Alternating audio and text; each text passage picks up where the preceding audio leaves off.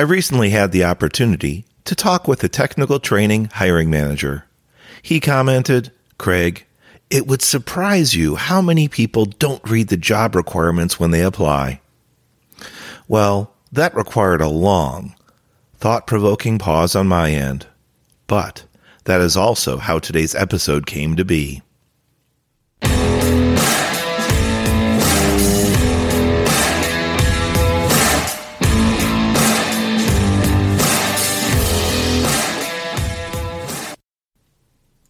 Welcome back to the Career Growth Made Easy podcast. I'm your host, Craig Ansell. We are starting up episode 67, titled, "Did You Read the Job Requirements?" I mentioned in the intro a discussion I had with a local hiring manager, and it was about the fact that people were applying for his position, but unfortunately weren't reading the job requirements. If you work inside a company and you do that, that can tarnish and put a stain on your record. Eventually, your reputation for not being detail-oriented or reading the entire content will get to you. But what if you're applying from an outside source? Well, there's a number of areas that details can sting you. From resumes to cover letters, and yes, of course, to interviews. So, back to the job requirements. What sources are there for job requirements? Where did you hear about the job? Did someone give you a heads up? Did you find it on your phone when you were scrolling through ads? Was there something in your inbox? Or were you out looking for a particular product or service on the web, and when you ran across their website, they had openings listed? If any of those sound familiar to you, that's great. But don't rush to apply just because you desperately need a job, you're looking for a change in scenery, or it sounded interesting. You need to stop and process and determine what are the requirements they're asking for. Do I meet those requirements? And if I don't, am I willing to change or conform so that I can apply and honestly say, I check all the boxes, yes, I agree to those terms and conditions.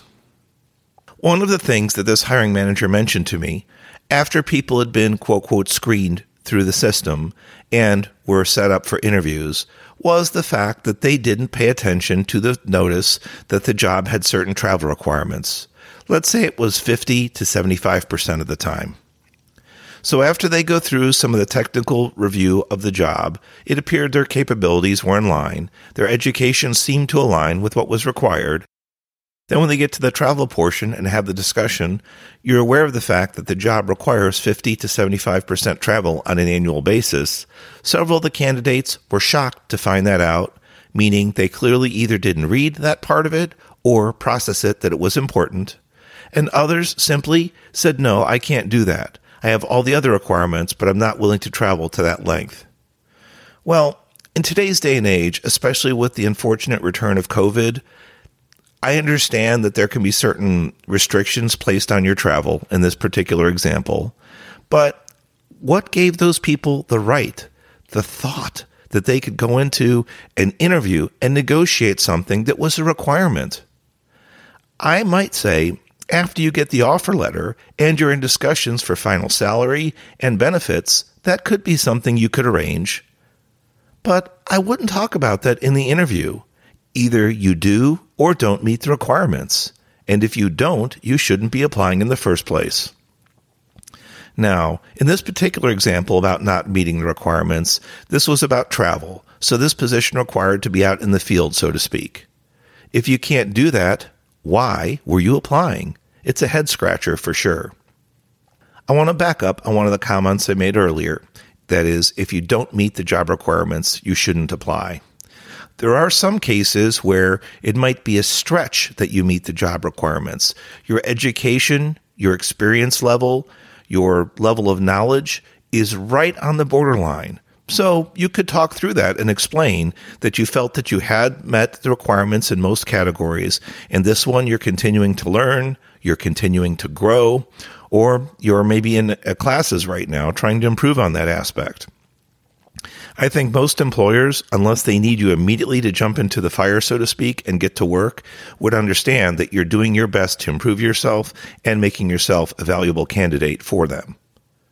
Now, also talking about job requirements, there can be something called preferences. Those are some things that you don't necessarily have to have. They're not required, but they're something that the hiring manager or hiring company prefer. They can kind of give you a bonus or a leg up on the competition if you have those qualifications or skills. For example, the job might be in English language, but it could be a preference to be bilingual, such as Spanish or Italian. Now, it's not a deal breaker if you don't meet the preferences, because those are not truly requirements, to be clear. But if you're in the running for the position and someone else has very similar or same qualifications and attributes as you do, and they happen to meet one of the preferences, then that could be where the difference happens, and you might not be selected because you two were apparently equal from the educational and technical level, but with regards to preferences, they outweighed you by at least 1 point. These things do happen, and that's part of the reason why preferences are listed. So I mentioned earlier about job requirements requiring detailed analysis, but that also is true for your resume and for your cover letter, should one be required. It's really important to think about this when you get yourself out there. When's the last time you updated your resume? Do you even know where it is? How long is it? How far back does the content go? Can you honestly say right now you know how many jobs you've had in the last 5 or 10 years? Do you know what your key areas of expertise are? What are some of your strengths? Better yet, what are some of your weaknesses? And that can be a trick interview question for some, but I'll tell you, everyone has weaknesses, by the way. You may not be proud that you have weaknesses, or you may not want to discuss them, but you better have at least one if and when you get the interview. Now, jumping from your resume to something else that isn't as common anymore is called the cover letter. This is something that can be used to introduce you before your resume is first read. I'll be doing a future episode about cover letters specifically, and next week's episode is called Are Cover Letters Required? So back to the title. Did you read the job requirements? Where can you find the job requirements? As I said, the web is a great place to look, and you can always go to their company website. But it's a matter of where is the job posted? Where are the job details listed? Take the time to thoroughly analyze your sources. If you heard from word of mouth, someone mentioned it to you in passing, go back to that person if you still have access and find out, do you know somebody that works there? How exactly did you learn about it? What was your source of information? You want to know as much as you can about the position if you're truly interested in applying, because, number one, don't want to waste your time or your future employer's time. But number two, if you're serious, you want to be a strong candidate from the get-go, right from the beginning. Forming the right mindset by understanding the job requirements is critical. You start to envision yourself as you learn more about the position in the company. You start to envision yourself almost as working there. It's a funny feeling being that you're not employed yet with them, but you start to see their goals, their values, maybe even feel that you belong as part of their mission statement, right? And that's cool. That's a cool transformation. Now, not every resume submission is going to result in an interview. That's true. But when and if you do get that interview, you will kind of have this funny glow, this funny confidence about yourself that others don't have because you thoroughly researched that company and that position. And by the way, have a couple key job requirements in your head when you walk into an interview. That way, you can bring them up if your interviewer does not. That shows a connection that you're making with the company and with the interviewer, trying to show that you're connected to the position and understand the requirements that they're seeking. Again, if they don't bring it up and you feel you have an extremely strong background in a certain area, mention it to them. But don't over-elaborate. Don't go into excessive discussion or detail.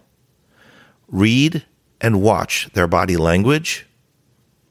Pay attention how long they're paying attention to you. And if you feel that you've answered the question, stop talking. You don't need to go on with low value or no value discussion points.